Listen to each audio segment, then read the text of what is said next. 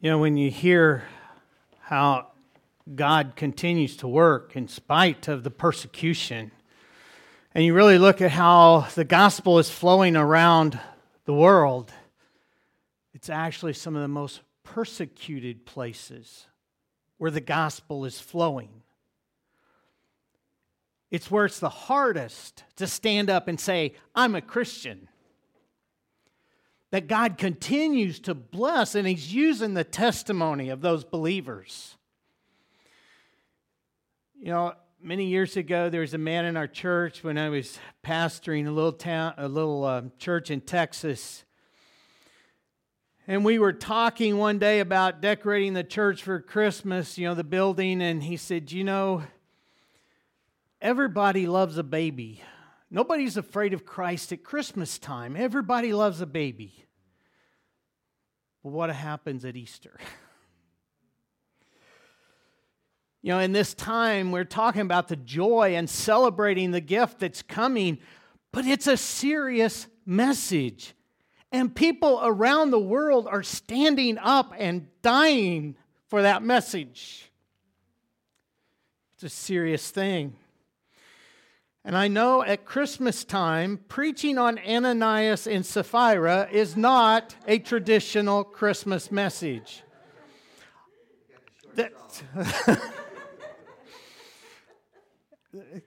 Yeah, thanks, John. Sure you don't want to trade? We can trade out right now. Carolyn asked me last night, well, how do you tie this in to the Christmas message? We're supposed to be talking about the hope, the joy, the love, the peace.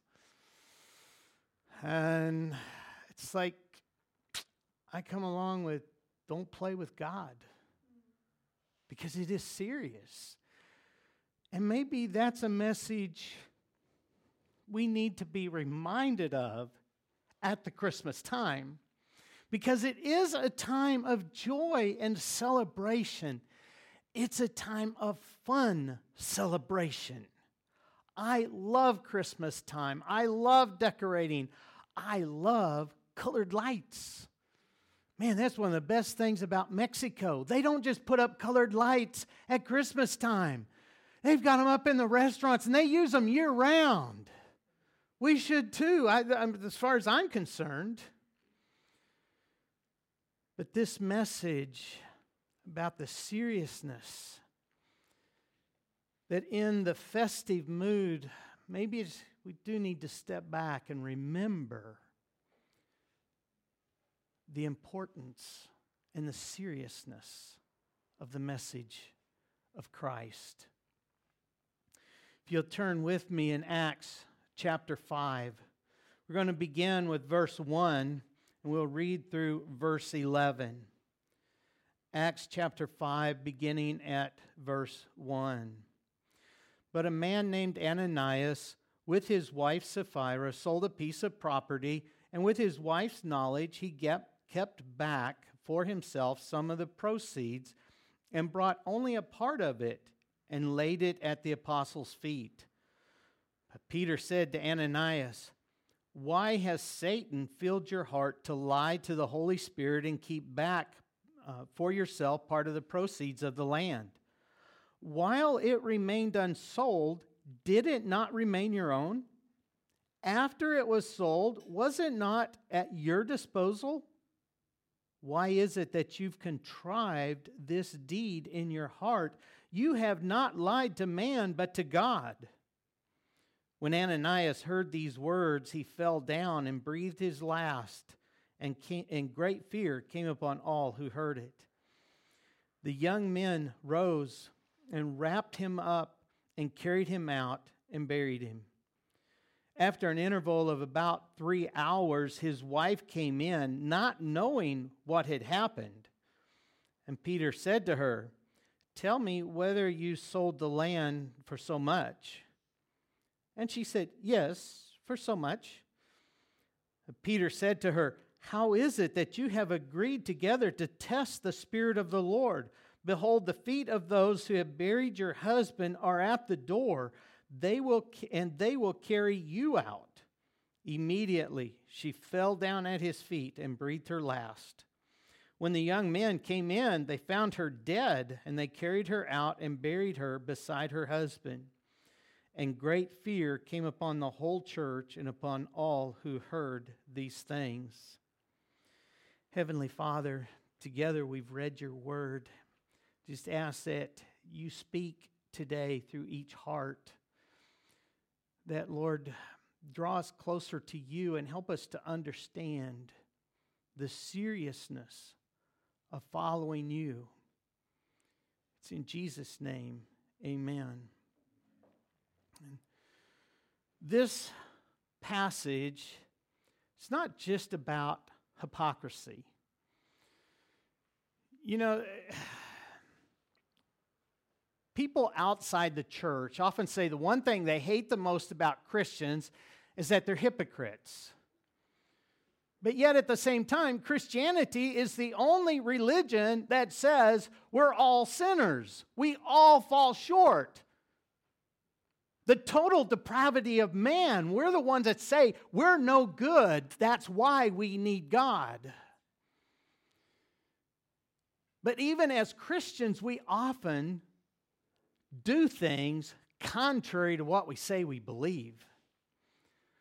But you know, every human being does that. All human beings are hypocrites.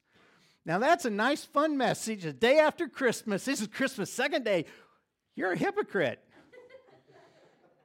You know, so am I. We struggle. We all do things that we know we shouldn't do. We all do things that are contrary to our beliefs, but everybody else does too. I changed my definition to hypocrite. You want to know a hypocrite? An environmentalist that smokes. How many tons of tobacco go up in smoke every year? If Greenpeace cared about the earth, why aren't they on an anti-smoking campaign? I mean, think about it logically. That's total waste. Oh, here's another one. Think about this one. Just follow the logic with me for a moment. What about an evolutionist that is fighting to use the vaccines? See, if evolution is true, then we have to have pandemics to strengthen the human race.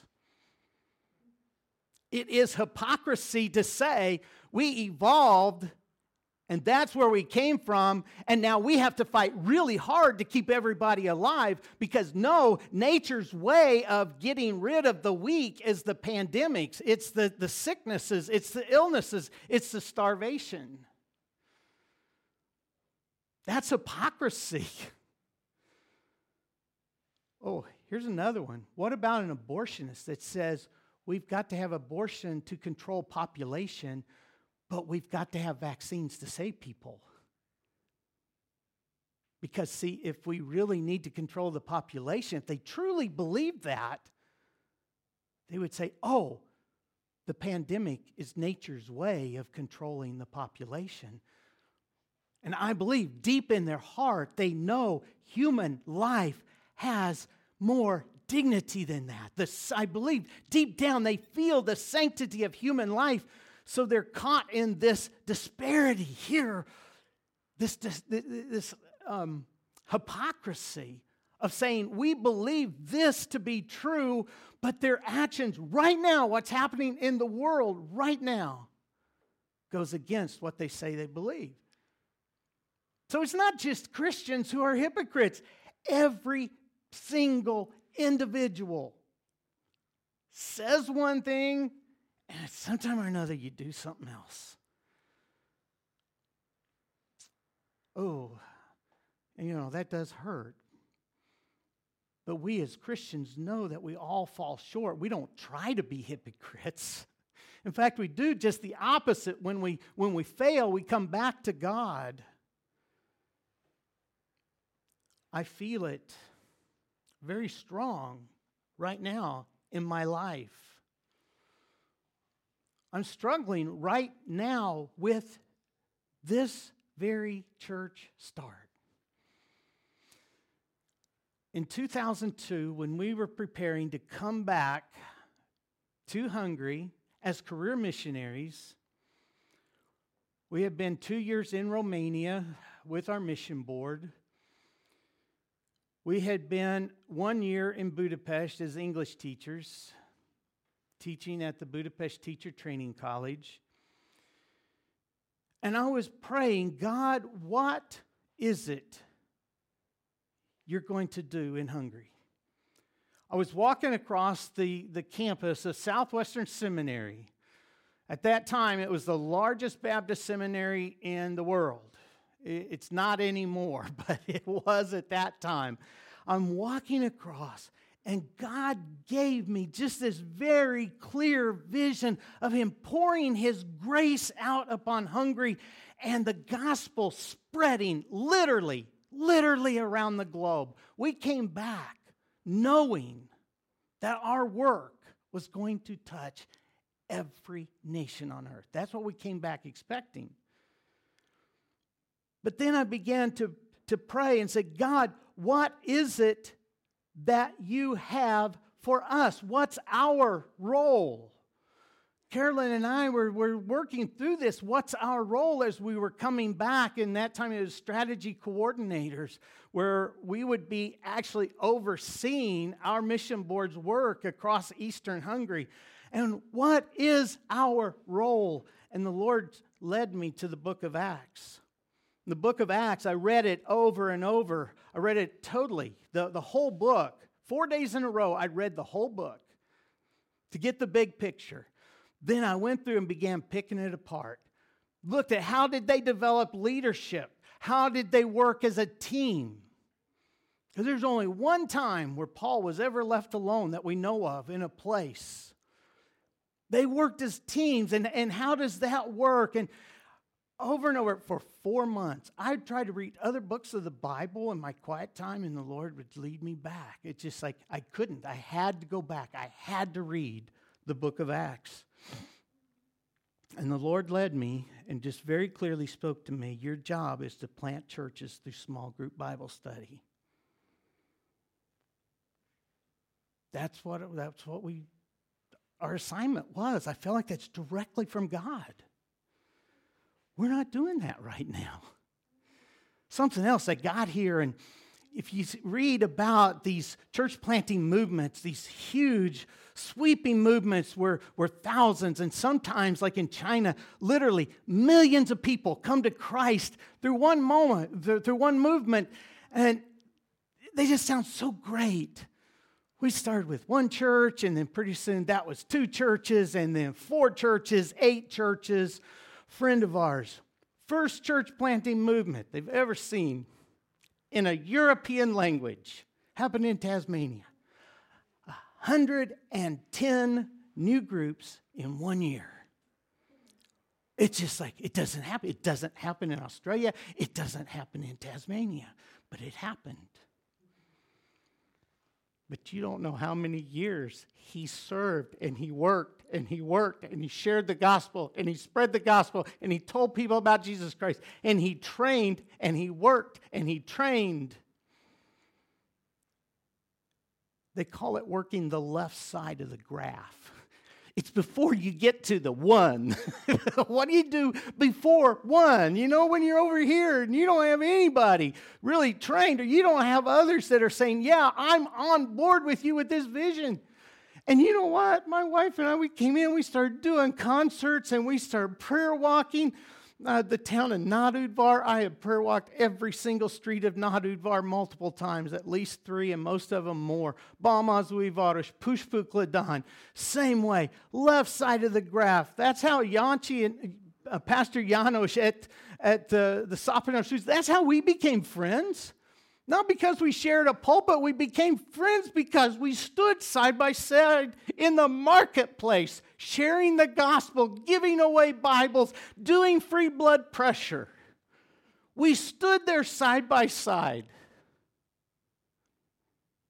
And we were working that left side of the graph before the movement starts. And you know what? I love it. I love it. One time we had a music group that's coming, and we had 3 of them that were talking about possibilities. Everybody canceled except one. Then pretty soon another says, oh, we're coming after all. Then pretty soon the third one comes, and we're coming after all. Oh, it was a very hard month. I loved it. When that last group finished, one of the guys asked me, he said, what would you ever do if you had to leave being a missionary? I said, I'd become a manager for a rock and roll band. He looked at me and he said, you'd be good at it. Because he just said, I loved it. I love that type of work. It's about meeting people, finding out where they are spiritually, and you're discipling them into church. I love the training side, the discipleship side, the equipping. I love that. Even when I began to talk with John about this possibility, I never planned to be in this role. I'm supposed to be the helper. He's supposed to be the pastor. That's literally what I was thinking. You know, John will be a great pastor. John will be a great pastor for an international church. I'll be beside him and I'll help him out. I never intended to step back into a role of pastoring again because I love the other role. There's something else. When it comes to preaching, I'm under no illusion that I'm a great preacher.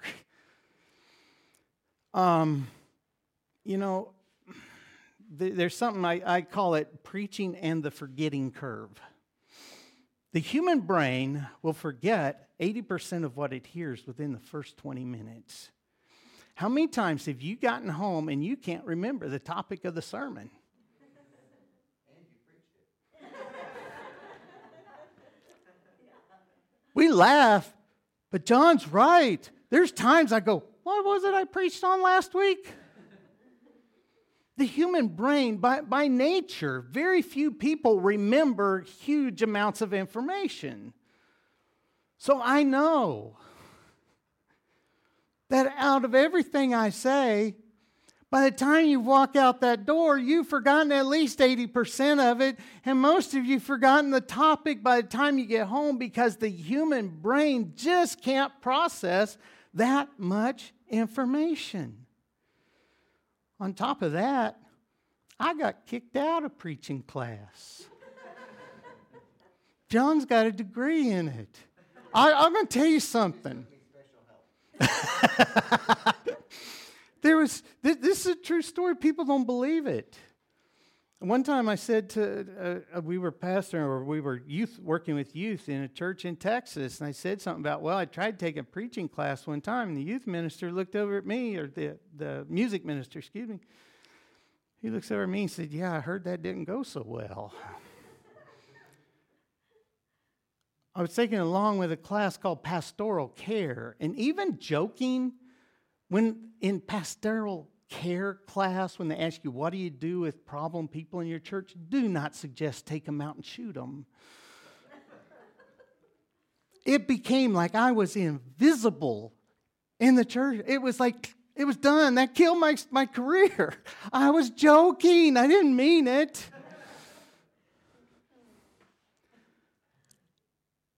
You know, I would rather have 5 people around a table and 50 people in a congregation or more. I love sitting down, just the Bible, and just talking and discussing, because if we can have that discussion, you'll remember it. If you can dig in and discover for your own, you remember it. And that's what I like doing. Well, I do like preaching too, but another thing is discipleship really happens out there. We can't disciple in the congregation during the worship service. John and I are passing along important information, and we hope we're triggering some thoughts that you will take with you. But when it comes to the discipleship, Jesus preached to the crowds, but when it came to discipleship, he did it in that smaller group. He'd take those 12 by themselves, sometimes even in front of the crowd. He would gather the 12 around. Even out of the 12, he had 3 that he was closer to, that he had to take even further. Out of the 12, only 3 got to see the transfiguration. He took them with him, and that's the discipleship. It's that shared life together. You take that young man or that young woman with you, and you share your life together with them. It happens sitting in the coffee shops, around the kitchen table. It happens as you're going to the hospital together to minister and to work and to serve together. That's where the real discipleship takes place. Out there. Now, don't get me wrong. We need to assemble as a church. One, Scripture tells us to. But see, really, this time is a time of giving back to God. We don't really gather for us to receive information. This is really about God and focusing on God. It's a time of praise. It is a time of worship where we really surrender to Him. Plus something else, every person needs a place to serve. You cannot have spiritual growth if you're not serving.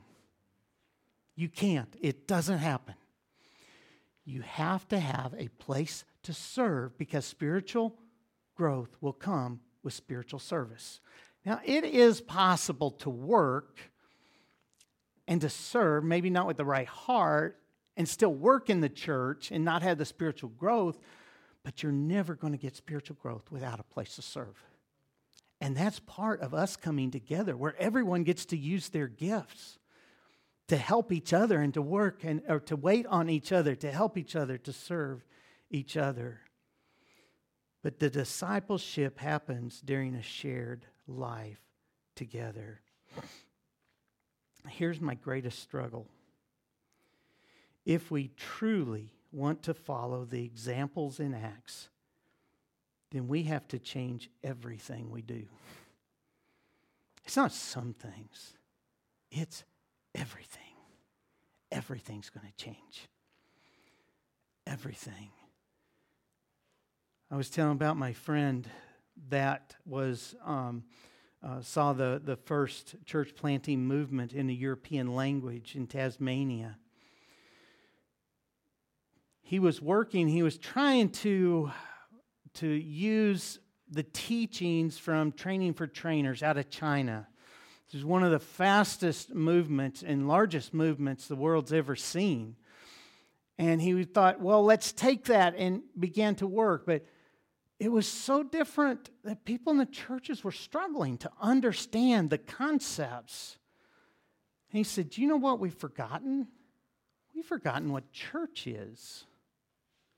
The more he realized, we've forgotten what church really is. And he started taking people through the book of Acts. He started programming, he calls it Reboot.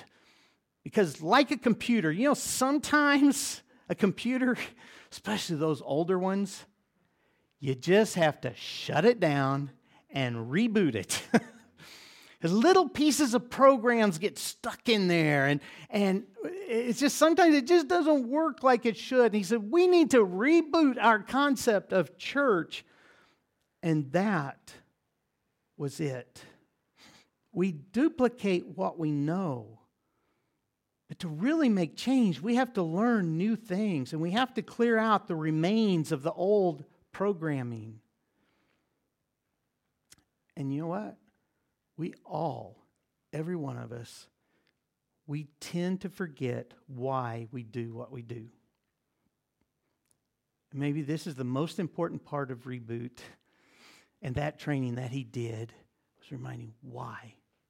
Why do we have church? Why do we meet together? Why do we train? Why do we teach?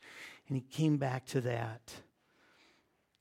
And then something else which never shows up in the literature from our denomination.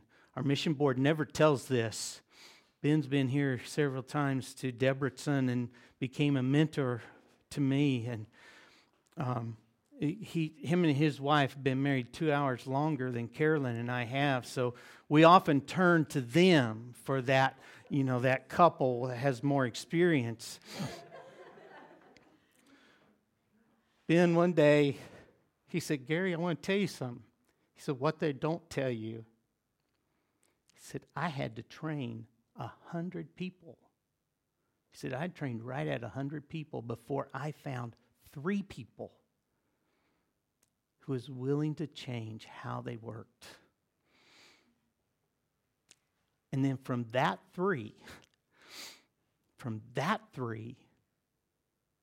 grew 110 in 1 year and jumped 3 continents. Because it took just a few that said, "Yeah, we'll do things different. And we'll sit around the Bible, or we'll sit around the table with Bibles, and we'll teach and we'll work." And it exploded.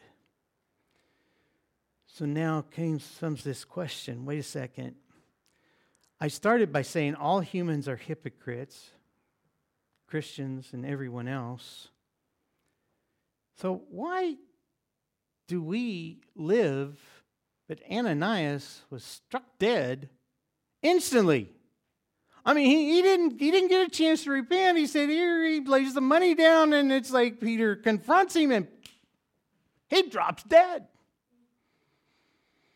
I think there are some things that we see. If you look in verse 2, it said, "And with his wife's knowledge, he kept back for himself some of the proceeds and brought only part of it and laid it at the apostles' feet." It was pre-planned. He was intentionally putting on a show. Earlier, last week when John was preaching, he's talking in the passage, it talked about Barnabas coming. He sold the property and laid it at the apostles' feet. He was giving it. It was not wrong for Ananias to hold back some of the money. Peter says, it was yours. You had a right to do with it. It was putting on the show. He was intentionally pre-planned for his own glory. He wanted the praise. He wanted to look like Barnabas. Oh, Barnabas, everybody loves Barnabas. Here, let me put on the same show. He pre-planned it to put on a show. Some say that this teaches that we're not supposed to have private ownership of land, but if you read the Old Testament, it was actually commanded. It was death penalty to move the marker. If you had a landmark there, in fact, that's where the name of, if you ever hear of Landmark Baptist, that's where it came from, was moving the old landmark, was a death penalty. And there was a group of Baptists in the U.S. that said, boy, it's a death penalty if we give up doing how we used to do things. It was his. He could have done with it as he wanted. But he pre-planned it for his own glory. And God used him to make an example for the rest of the church. It says in verse 5, "And great fear came upon all who heard it." Don't play with God. Now, this is at least the third time that you should have seen that phrase up there. Don't play with God. It's serious. Jesus Christ died for us. He took it seriously. He took us seriously. And we need to take him seriously. It was intentional. But what happens if somebody does wrong and it's unintentional?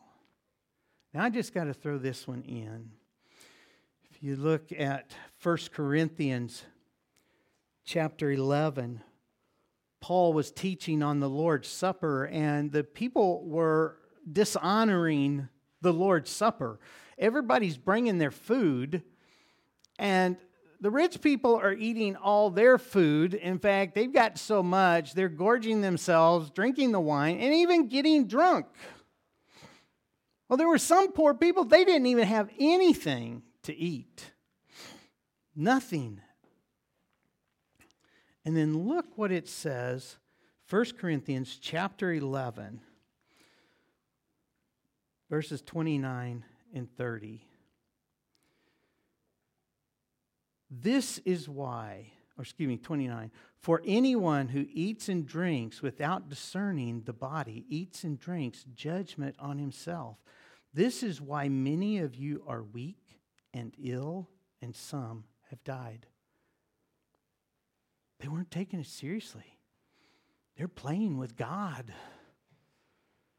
The purpose of the Lord's Supper was to bring everything. Everybody brought something.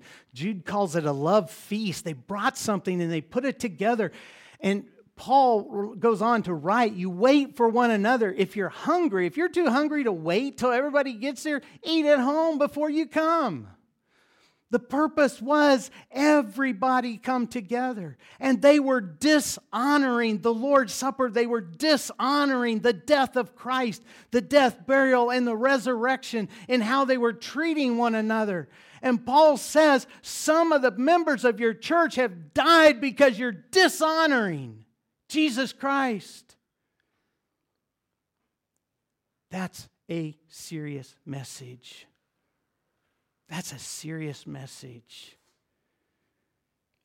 Don't play with God. Paul warns them to take it seriously. And we should too. We need to take our relationship and our service and how we interact and react to one another seriously. Well, Ananias was struck dead as soon as he was confronted by Peter. He didn't have a chance to repent. But what about Sapphira? If we go back to our passage this morning, Acts chapter 5, beginning at verse 7. And after an interval of about 3 hours, his wife came in, not knowing what had happened. And Peter said to her, tell me whether you sold the land for so much. And she said, yes, for so much. But Peter said to her, how is it that you have agreed together to test the Spirit of the Lord? Behold, the feet of those who have buried your husband are at the door, and they will carry you out. Immediately she fell down at his feet and breathed her last. When the young men came in, they found her dead. They carried her out and buried her beside her husband. And great fear came upon the whole church and upon all who heard these things.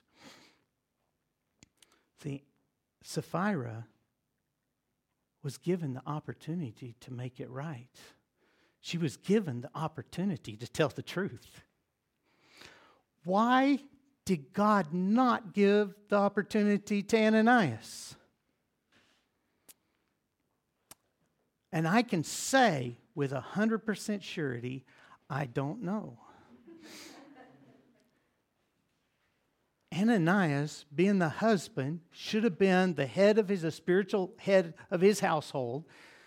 He's the one that did the planning as far as we can tell. She was in on it, but as far as we can tell, Ananias was the one, hey, babe, let's sell this, and we're just going to hold back some of the money.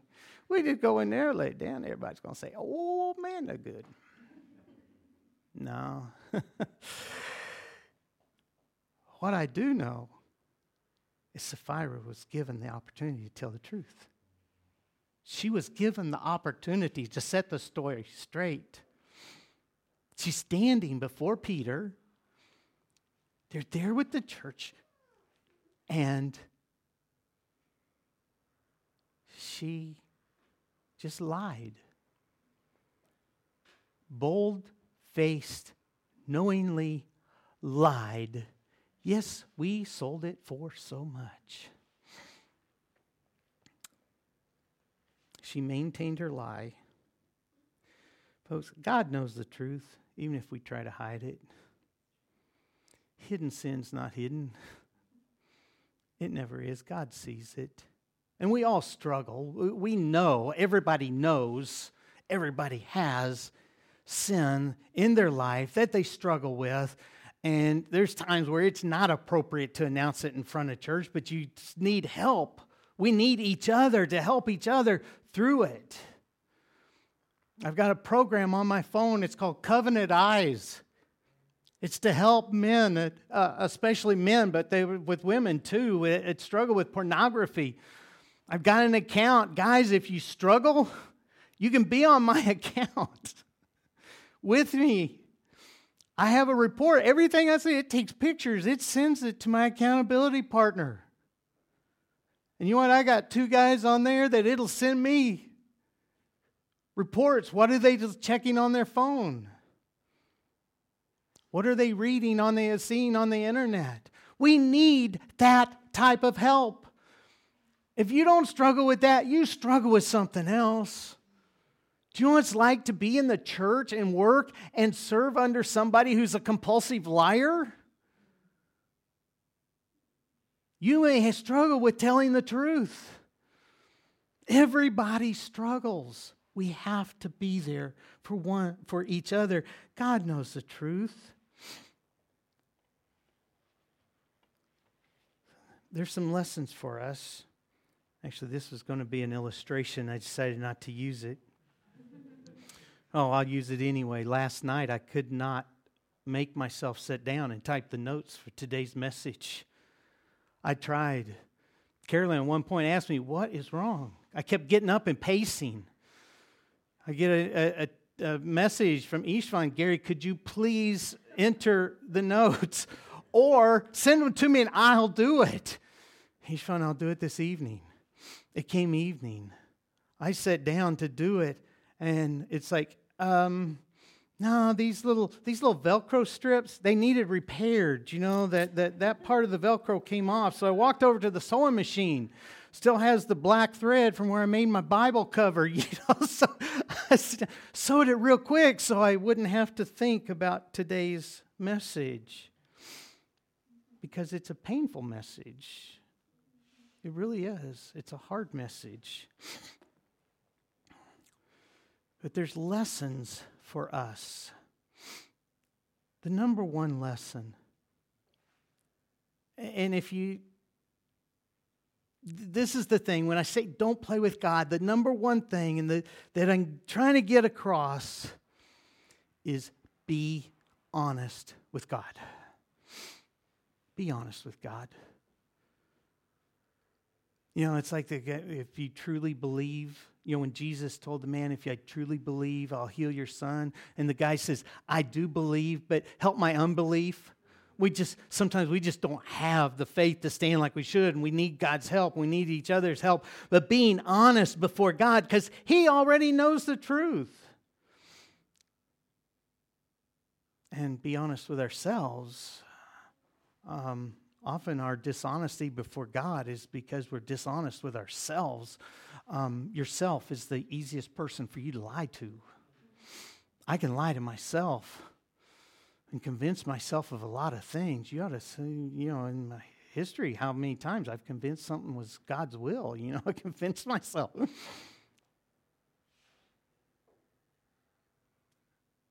Even with this church, every day, I struggle. Lord, is this really for me? And I've had to pray to be honest. Lord, is it me wanting to do this, or is this really from you?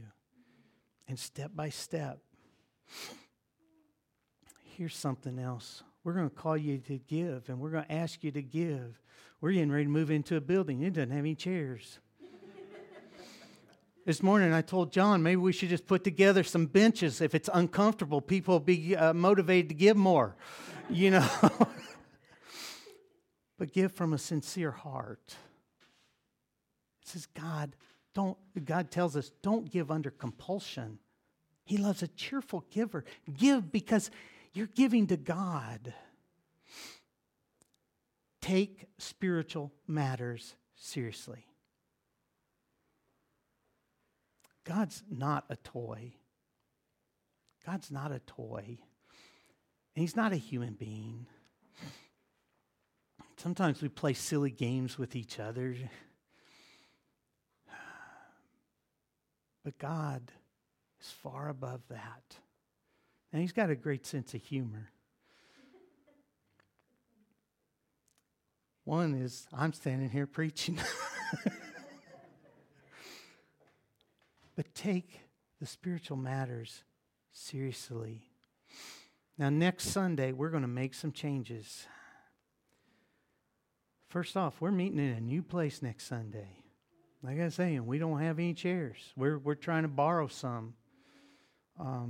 Just see if we can get by for a while with borrowed till we can see what we need and what's best. But we're not sure where that funding's necessarily going to come from on the seats and different things. So next week, we're going to take a step of faith, and we're going to start meeting in a new place next Sunday. And we take that seriously. Because we know if God's not in it, if that's not the place for us, it's going to be a financial hole that we'll dump tons of money in. And we won't minister to people. But if it's the place God has for us, then where He guides, He's going to provide. So we want to take it seriously. Something else, next Sunday is going to be the first Sunday of the new year. Well, at least on the Gregorian calendar. You know, if you're following the Jewish calendar or the Islamic calendar, Orthodox calendar, okay, next Sunday may not be New Year's for you. But every New Year's is a time where we stop and we look toward the future. And we say, God, where is it you want us to go? What is it you want us to do this next year? And through it all, I want to make sure we ask ourselves and we're honest with ourselves when we ask, why are we doing this? What's the purpose? Why? Let us not lose sight of that.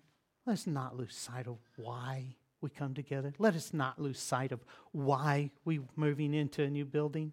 Let us not lose sight of why we share Christ. Let us not lose sight of why we give. Let us not lose sight of why we serve. Let's not forget our purpose. And most of all, please, please, please, don't play with God. He knows the truth. He knows the truth. He knows your heart better than you do. He knows why we're doing this. He knows the motivation. He knows the actions. It's serious to stand before the Almighty God. He loves us. He invites us to stand before Him. But He's still a consuming fire. Not to be played with, but to be loved, worshiped, adored, served. And we serve Him as a child serves his father. Let's pray. Heavenly Father, we don't want to play church. We want to be your body. Father, we want to show the world what it means to be in the family of God and to be the bride of Christ. And so, Father, we can't understand the depth of that mystery. Please, Lord, don't let us play at it. We want to serve you, love you. We want to adore you and praise you with a whole heart. And Father, we don't want to do things for show. We want just to do them for you. It's in Jesus' name. Amen.